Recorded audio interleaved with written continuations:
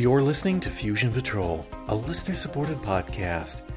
Each week, we take a single episode of a science fiction TV series, movie, or audio and overanalyze it to within an inch of its life.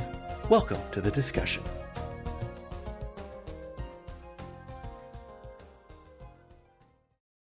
Hello and welcome to another episode of Fusion Patrol. I'm Eugene. And I'm Simon. And this is part 2 of our 2-part conversation on the power of the Doctor. And let's just pick up our conversation right where we left off last time. Let's do it. I did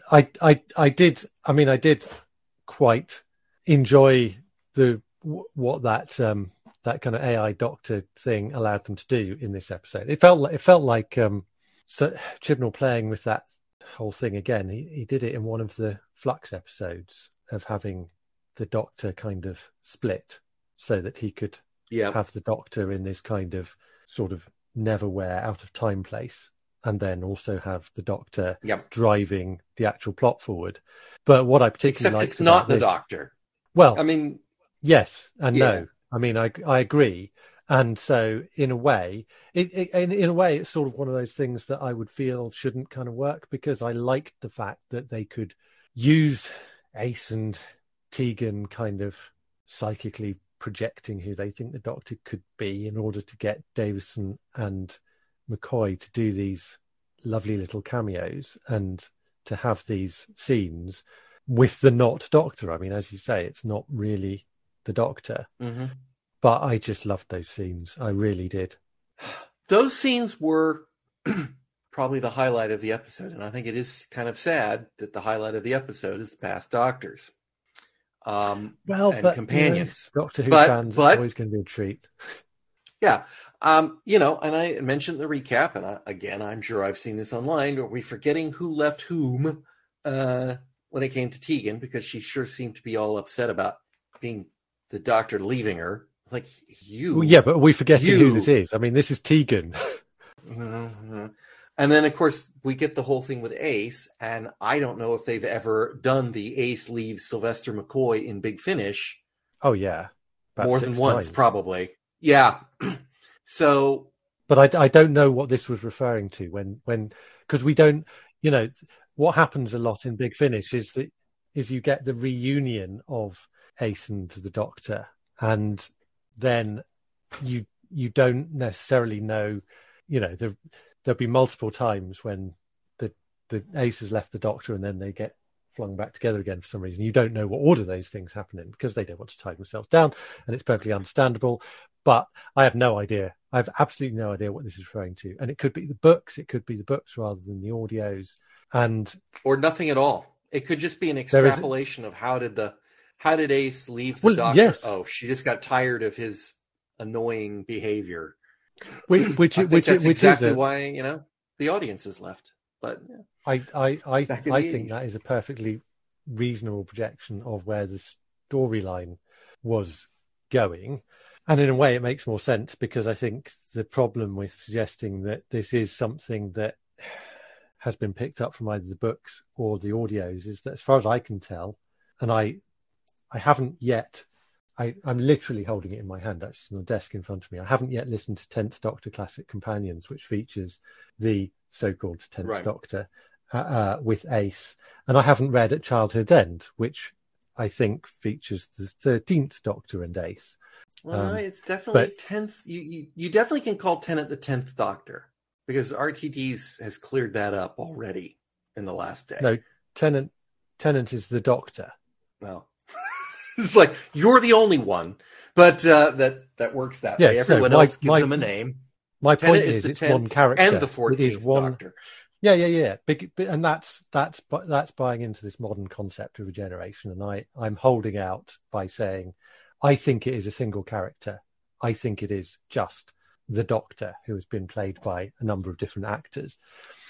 But I could argue this one until the cows come home. I think my point is that I think suggesting that there is, for this episode, a kind of separate continuity for Ace makes more sense, because I suspect that the audio I'm holding and the book At Childhood's End wouldn't quite work with. I mean, it's possible they both feature Ace in her timeline after this episode, but that's the only way I can imagine that it would happen, because she's explicitly saying, I haven't seen the Doctor in 30 years. Mm-hmm. Yeah. I don't think Chibnall was giving too much of a flying anything for the audios of the books. And I've said this before, because we discussed it when Mary Shelley came in. In a way, who cares? If you can fit to the past continuity, all things being equal, then that'll please me. But if I had to make a choice between a good story and doing that, I'd go for the good story. And I thought Ace and Tegan were brilliant in this. It was good to see them.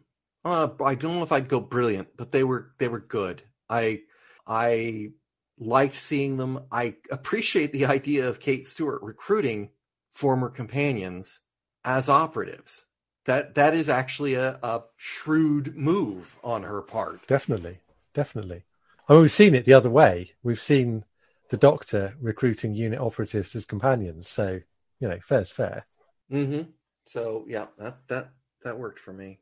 It was good to see them. I'm not entirely convinced about the whole Ace's jacket and bat being stored under a floor. No, okay. And I felt I didn't really need to see Ace in her, her old-fashioned bomber jacket. And in fact, the kind of pinstripe I thought was tying in with some of the previously established. I can't remember whether a Charitable Earth appears in Doctor Who at some point. There's a reference that she's running this charity, and I thought that was what it was about. And I was kind of fine like that.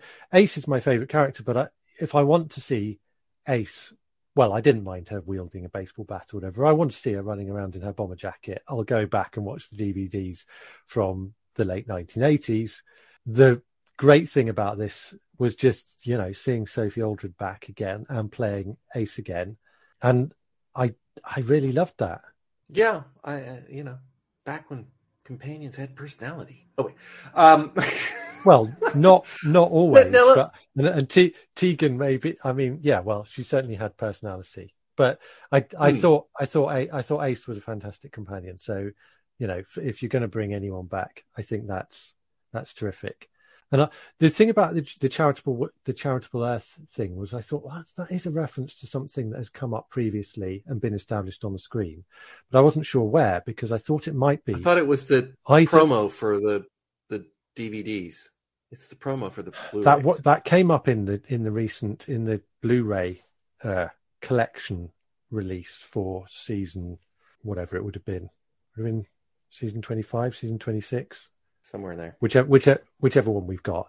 But I thought it had been established on screen, because there is, and the only question I've got in my mind is whether it happens in Doctor Who. I thought it might be at the end of time, but I may have got that wrong. It might be in a Sarah Jane story, where the Doctor, it might be a Sarah Jane guests in it, because it also establishes it's I'm pretty sure it was RTD writing it. It also establishes that Ian and Barbara have not aged since the 1960s, which this episode does kind of contradict. Does just a little bit, yeah. Just a little bit. But again, I'm just going to say it. I am fine with that continuity being shelved, because it was it was really probably the biggest surprise of the episode, because William Russell doesn't really do. I mean, he did a Big Finish audio Susan's War a couple of years ago, but he doesn't really do them anymore. And he's not a young man. Oh no! So to appear on screen in the show, I did not expect he would do that.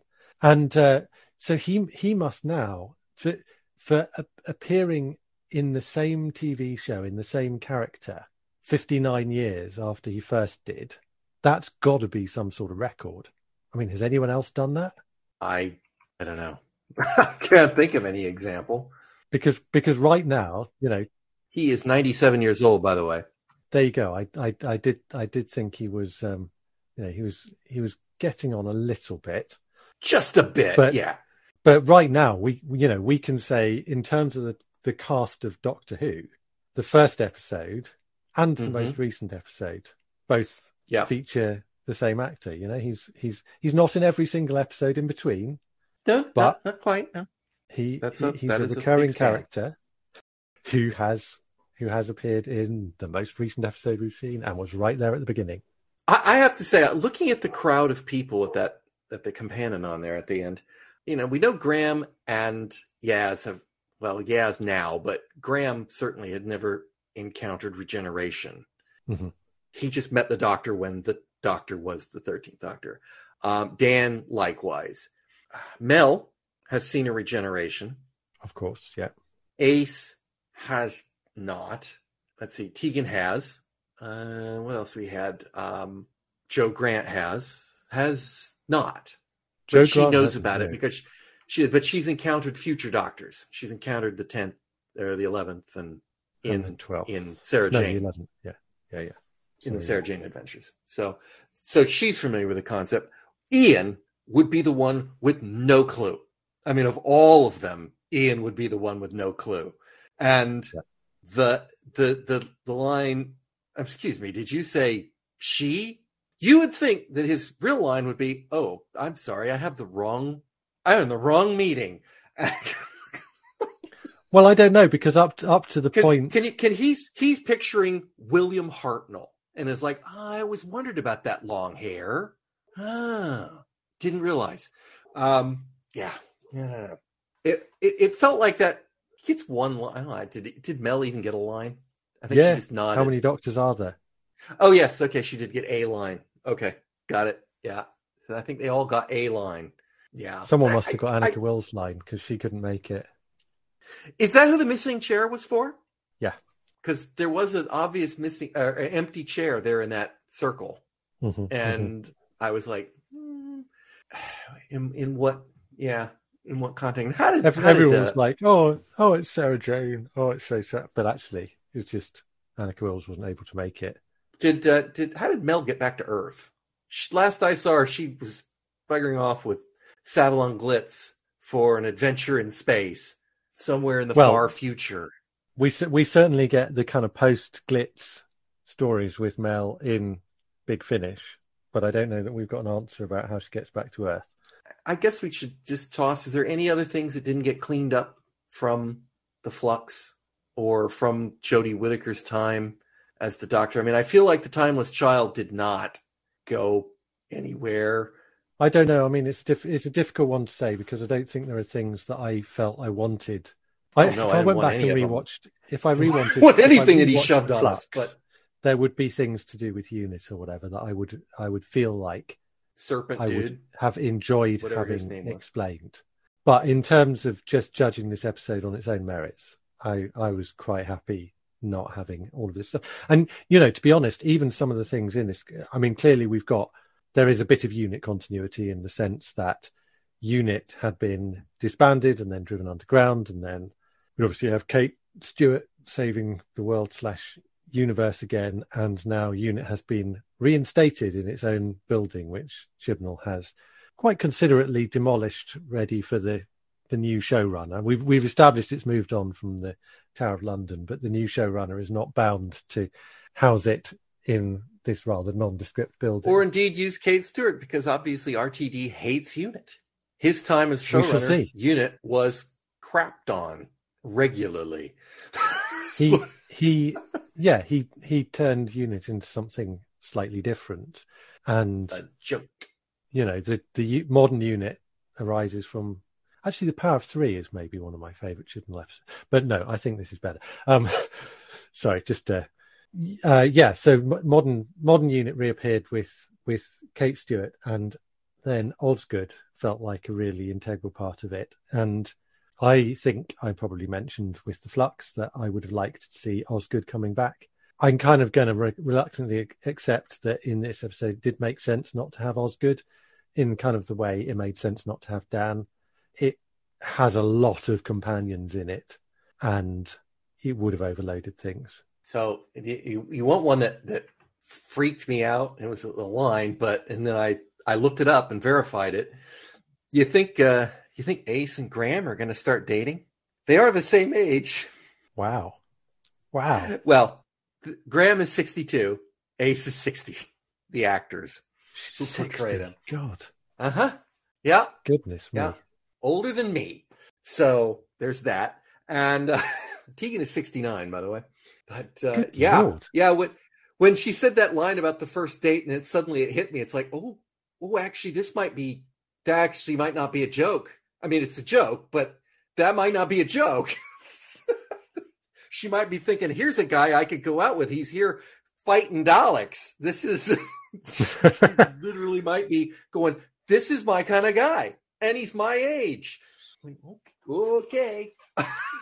Oh, we had a little Twitter exchange with Archelina on about this episode, about this scene, I guess, being. Well, I mean, I did like it, not just. I mean, partly because all right, you get to see these companions, but yeah, you can see them back. Her objection was about the idea of it being a support group and everyone sort of just focusing back on the past and the past with the Doctor and getting all maudlin and trying to outdo each other with their stories and so forth. Whereas I was seeing it more as a kind of because Graham says this is where we can talk about the Doc because they can't anywhere else, and so it's an opportunity almost to share your enthusiasm like you would about like me with my garden railways. And most people I can't speak to about garden railways, but if I find other people with garden railways, because they'll think you're crazy, then I can get quite excited. So from that point of view, I can see how this could have tipped over the wrong way, but I thought that was on the right side of this. But then immediately after we'd had that conversation, I thought, and then, this is where they start doing covers of ELO and going out with each other, like, you're suggesting with Graham and Tegan, because, Linda... Graham and Ace. Sorry, Graham and Ace.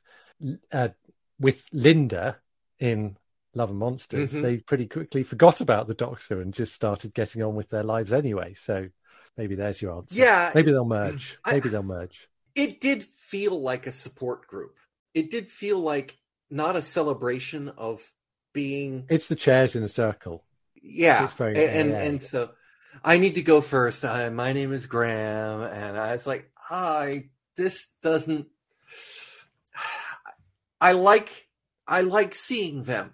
Absolutely. I'm not but I kind of was in the camp of like, I'm not sure that this is what I would need a support group for. Maybe... You know what I'd do if I had been on adventures with the Doctor and couldn't talk about it?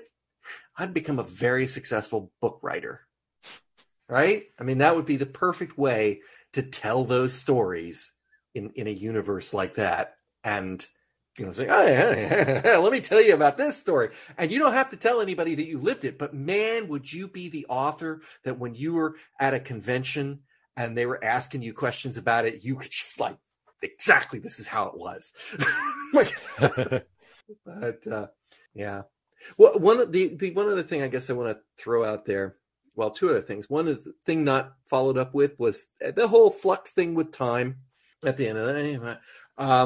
Time being imprisoned and all that nonsense. But I don't know whether this is Chibnall just doesn't think the way I think, or indeed the way anyone should logically think, or whether it's a deliberate attempt to just throw things off. I've moved on with my Nitro 9 and I've made some improvements over the years. You go to Nitro 10, not Nitro 999. That's just like, really? Or you go to Nitro 99. Nitro 10 is a rubbish name. Nitro 9 is a rubbish name. No, it's excellent. Too. It's alliterative. But yeah, it's like, but it has its implication of being the ninth in a series of experiments. And if Ace has continued on over the years, Nitro 19, anything that was realistic. And realistic, okay, over 40 years, she's gone through another 10 formulas and she's at Nitro 19, which is also alliterative if you must. But yeah, that was... I'm sure, I am absolutely positively sure that I probably, if someday I rewatch this, I'll have more questions like, what happened to the Cyberium when the Master died? Isn't that supposed to leave your body? So it was there in the Time Lord regeneration chamber? Because it's in him. I'll have to go back and watch that awful episode to work that out. And it flows out when you think you're going to die or when you do die. So I'll just say that the Doctor had a little bit more agency than she did during the Flux, but not a whole lot. Oh, gosh, no. There is one thing we have to talk about. We have completely and absolutely two forgotten to mention Yaz. So one of them is Yaz. I want to talk about Yaz as a loose end left over because, okay. I mean, in a way, she's a bit more than that, but we were just finishing off our loose ends. And then I want to talk about the final regeneration. But yeah, okay. In terms of Yaz, the character I've got her listed under the companions, right? And it's like, I do too. Yeah, she's okay in this, but obviously, you know, we've talked about it. The development of her character stalled quite a long time ago. I think she gives a good performance and she fulfills the role. And I'm not quite sure what I see about in terms of the resolution to the Yaz Doctor romance arc or why she leaves. And that's another thing in this. This is Yaz's leaving episode. I feel like Yaz, they spent the episode slapping Yaz with a backhand through the course of this episode. And it starts, and I'll give credit to the actor, it starts at the moment when Tegan says, "We're you, honey," or whatever she says, 40 years from now. And Yaz just looks absolutely shattered in that moment because I'm not special. And that speech that Jodie gives her at the end is brutal. Oh my gosh, I've loved you just like all the other companions, and they're all so amazing, special, and you're all just the best ever, and you're all just one of a crowd of an infinite number of people, Yaz, that don't get above your station. And I think that's the moment. Well, I would say that would be the moment Yaz is going to leave, but then the Doctor says, "And I think I'm going to do this alone." And I watched that scene and I thought that is the cruelest thing the Doctor has ever done to a companion, maybe, to get them to leave at that moment.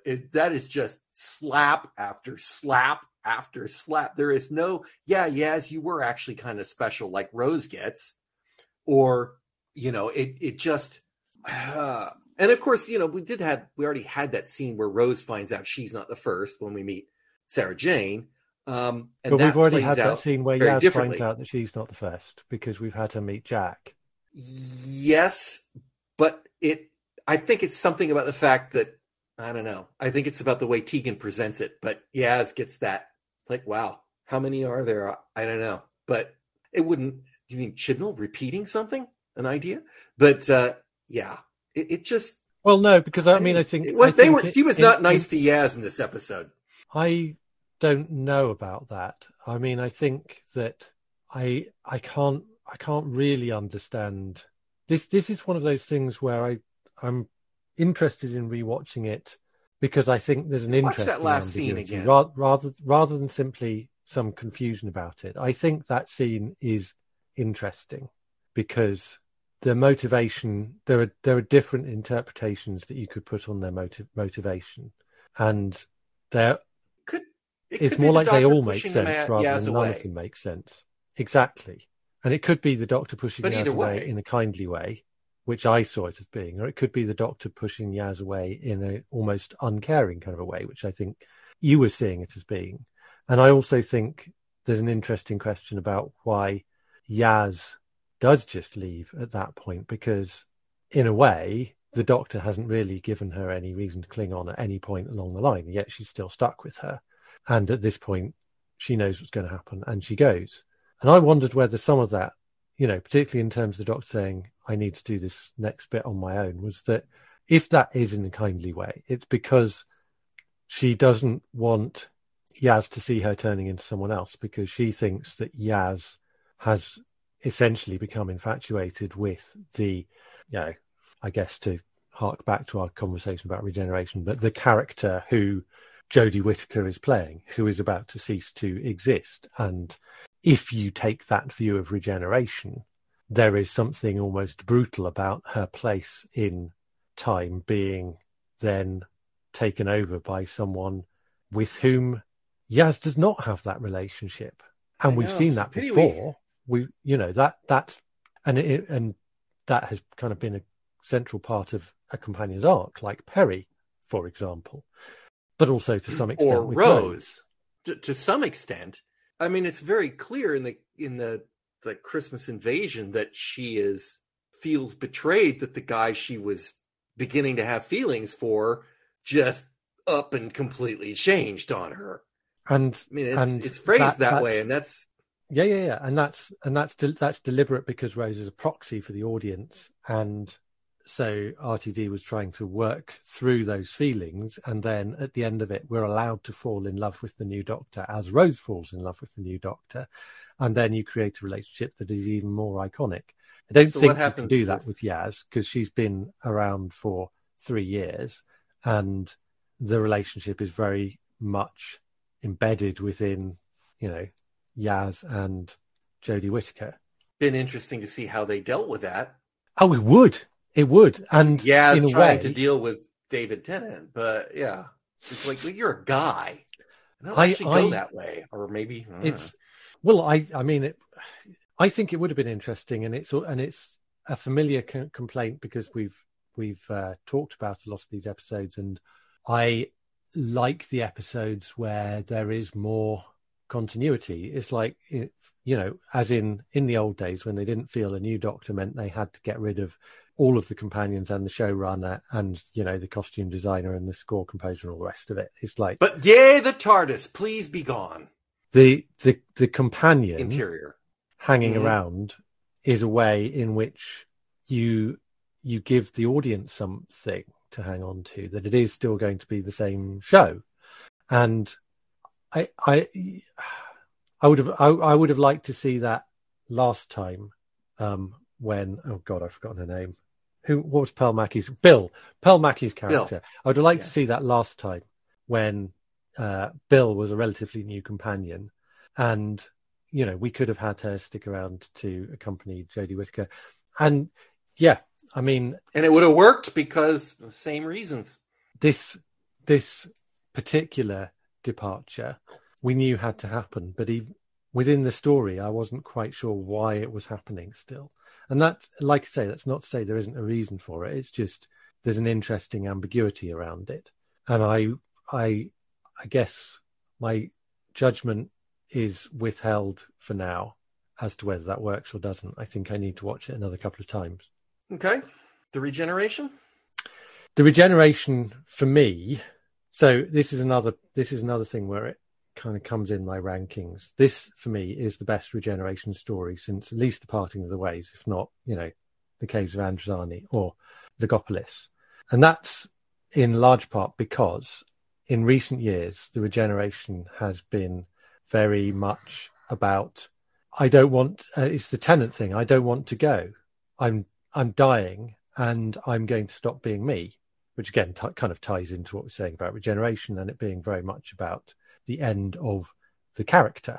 And I don't think, I quoted a couple of lines earlier. I don't think that they have abandoned that idea that it is the end of the character. Because Jodie says something to that effect in this episode. Yeah, I again, the lines I quoted were she's saying, the only thing is I wanted to know what happens next. And then the line, and I do actually really like this line, but it's this Doctor whoever I'm about to be, tag, you're it. And so it is suggesting she's going to become someone else. But what I like about it so much is how positive it feels, how forward-looking it feels, despite this kind of it being the end of her. She decides in a very positive way, one last sunset, let's see what happens next.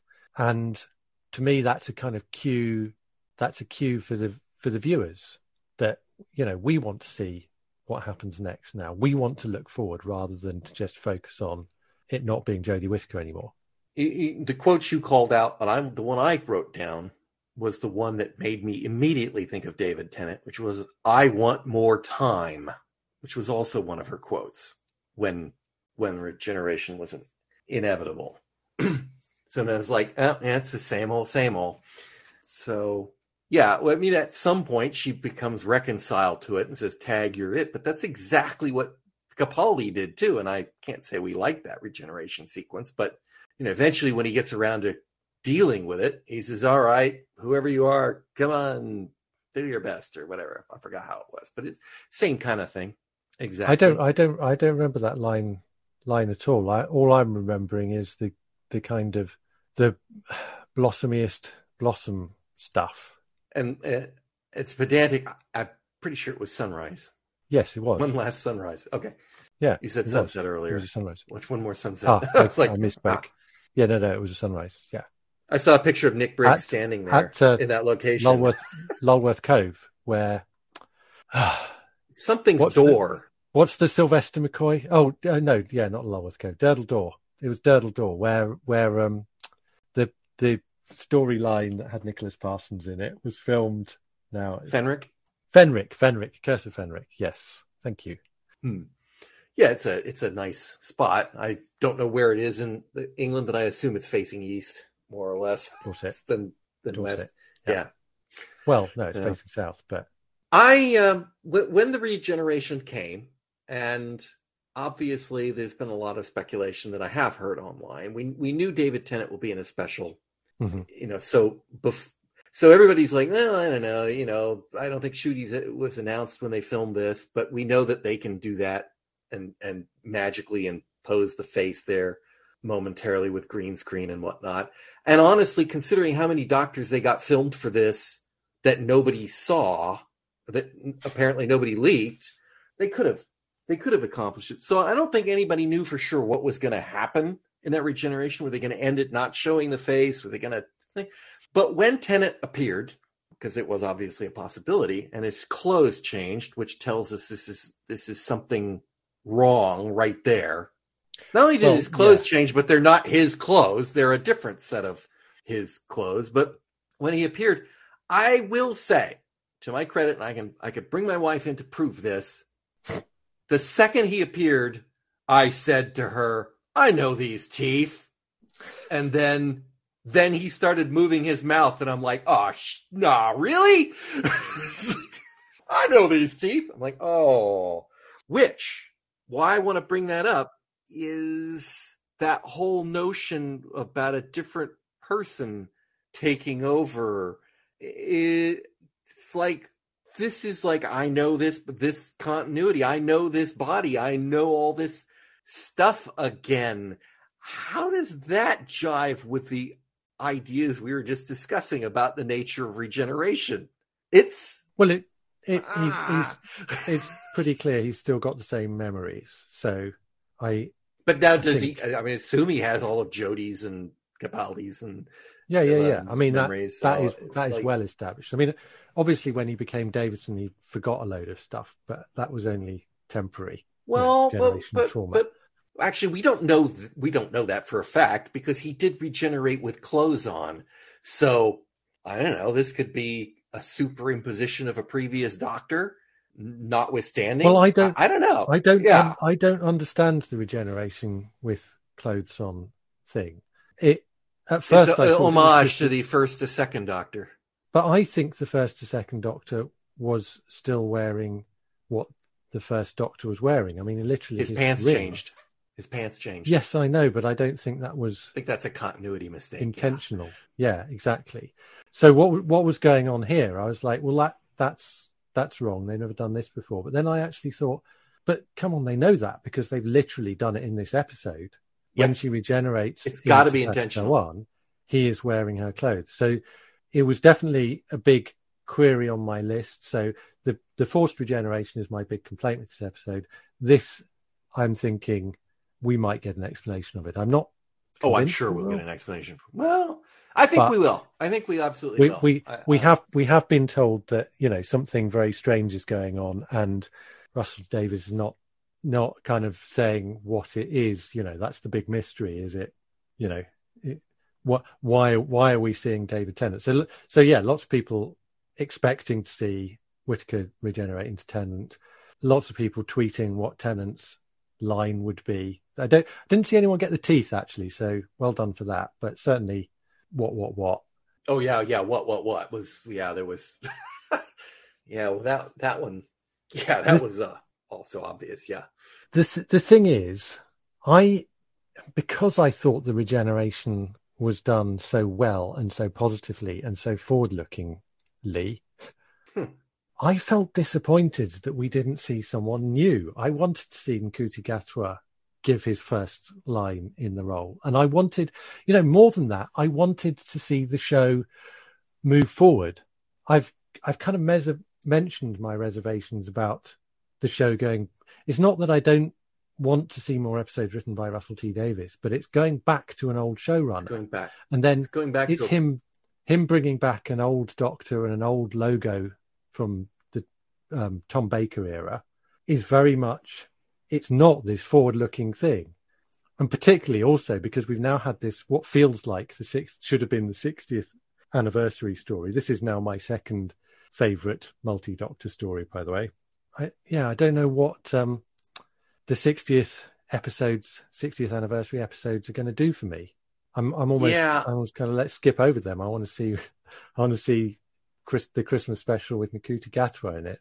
I would believe that there will be people who will argue with this, but during the RTD era, there is one thing that RTD is undeniably was good at, and that was getting the audience there, getting the marketing going, getting, piquing people's interest and getting them in. And Chibnall has been absolutely abysmal at this in his attempt to I'm not trying to, all right, I'm picking on Chibnall, but all right, I'm picking on Chibnall. That's fine. His marketing team has been appalling, and his stories have not been making people interested in watching the show. And Doctor Who is not in its heyday, and you can just go down to any store that sells this kind of stuff and see how little there was when during RTD's era and even early Moffat era, there was a ton of stuff to tie in to keep the buzz going, and it's gone. It's absolutely appallingly gone. And I think RTD is savvy enough that he's going to try to build the brand back up, and maybe the fastest way he thinks he can build the brand back up is with a little bit of nostalgia. Oh yeah, no, I'm sure that's what it is. I think that the BBC have been fairly clear that the reason he has come back is because they want to establish a Doctor Who universe in which they can have a series of spin-offs.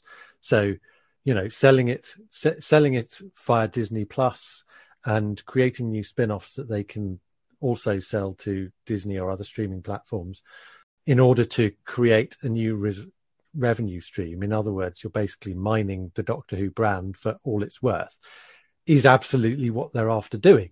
But for me as a fan, and I admit that, there were elements of the kind of when Chibnall was running the show that I liked far more than you apparently did. The best of it for me was that first season he did, when he didn't bring in anything that had come from the previous. It was all fresh, and it, in a way, it was very kind of reminiscent of Russell T Davies's first era of the show. Yeah, he managed to get a Dalek in it or whatever, but it was a single Dalek, and it was very much introducing the Dalek to a brand new audience. And Chibnall managed to do something that was kind of resetting. And it's not that I didn't, for me, almost anything following Stephen Moffat was going to be a disappointment, because for me, that was the kind of absolute zenith of Doctor Who's my favourite showrunner. So how could anyone follow that? But one of the things that Moffat obviously did was delve deep into the continuity and establish these kind of very elaborate and complicated payoffs to things that, might have started, as in the case of his final episode, he was trying to pay off something that had come from about 800 episodes before, literally. And what Chibnall did was to basically say, right, for a season, we're just going to have stories that are all brand new monsters, characters, and everything. And it was so refreshing. And I'm not saying that it needs to be like that all the time. I think there is a balance to be struck. But the show does need to keep moving forward. And I don't know. I mean, I love David Tennant. Like I say, Russell T Davies, great writer. I think the 60th anniversary episodes are going to be highly entertaining at the least. But I was just a bit. How many are there? Do we know? Not to feel like kind of. There's 3 episodes with the 14th Doctor, and then the 15th Doctor is introduced at Christmas or the festive season, they say. So it could be another New Year's special. Although I don't actually know that.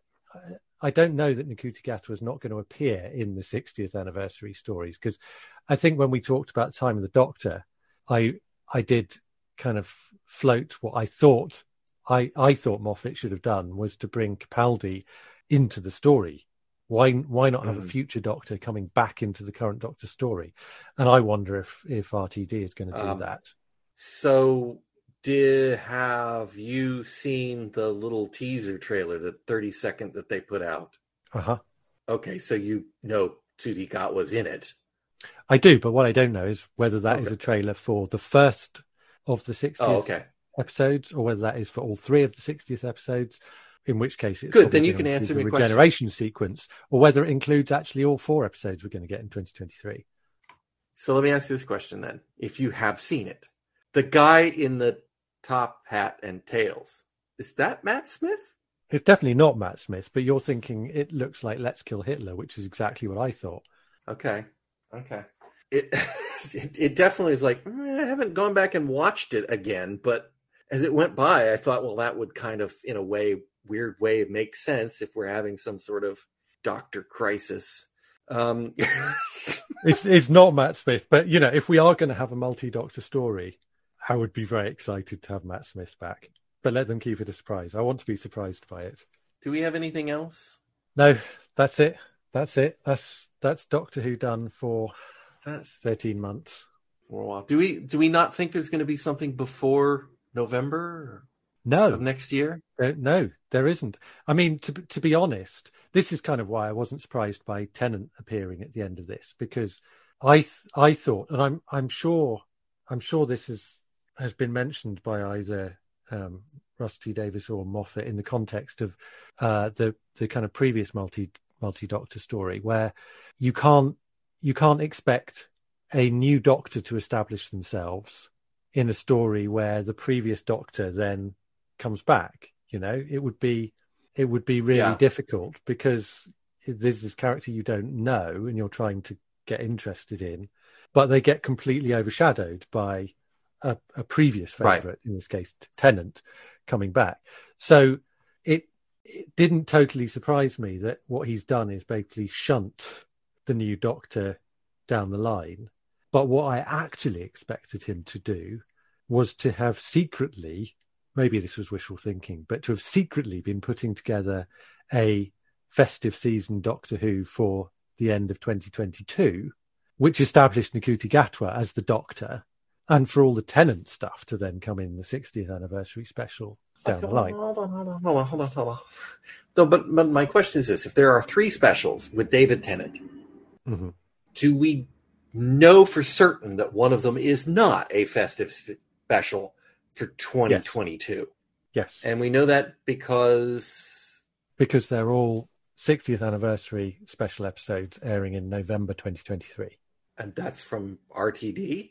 Because I don't trust anything the BBC says about scheduling. They don't know what's going to be on in 3 weeks half the time. They haven't said what time. They haven't said what time. They haven't said what particular day. They have said they're airing in November 2023, and they are to celebrate the 60th anniversary of the show. Well, I wouldn't be surprised still if they don't do something. Maybe not Christmas, but I think that's it. That's what we're getting now. Like you say, if they've already filmed them, Russell that's T a Davies long way to knows wait. how to generate the publicity, and I think part of that is managing people's expectations. All right. Well, then I guess that is all the Doctor Who we have for quite some time. Quite some time. Unless they release something interesting on Blu-ray. Well, yeah. I haven't finished. More animations. Actually, thinking about it, this is. I don't know when we've had such a long gap, but that wasn't the ranking. I was putting this as a record breaker in. Is this the longest episode of Doctor Who we've ever had? I haven't had time to check, but I think it's the longest episode. You mean longest single episode? Yeah, I think so. Yeah. Yeah. Not like the Silurians is longer, but no, but that's 7 episodes. But yeah. And obviously there's some special edits of like the 5 Doctors or whatever, but yeah, I'm sure this was the longest. Well, there we go. Record breaker. Yet another. All right. Well, Simon, thank you for joining me. It's a pleasure, as always. Listeners, I hope you'll join us all again next time on Fusion Patrol. Thanks for listening. If you've enjoyed this episode of Fusion Patrol, we hope you'll consider supporting us at patreon.com/Fusion Patrol or buymeacoffee.com/Fusion Patrol. For our monthly Patreon subscribers, we're currently doing a special series on Season 2 of Babylon 5. There's over a decade of previous episodes available at FusionPatrol.com. Come join the conversation on our website or Twitter. You can also find some of our other works at SoundCloud.com/Fusion Patrol. Our music is Fight the Future by Amberwolf. This has been a Lone Locust production.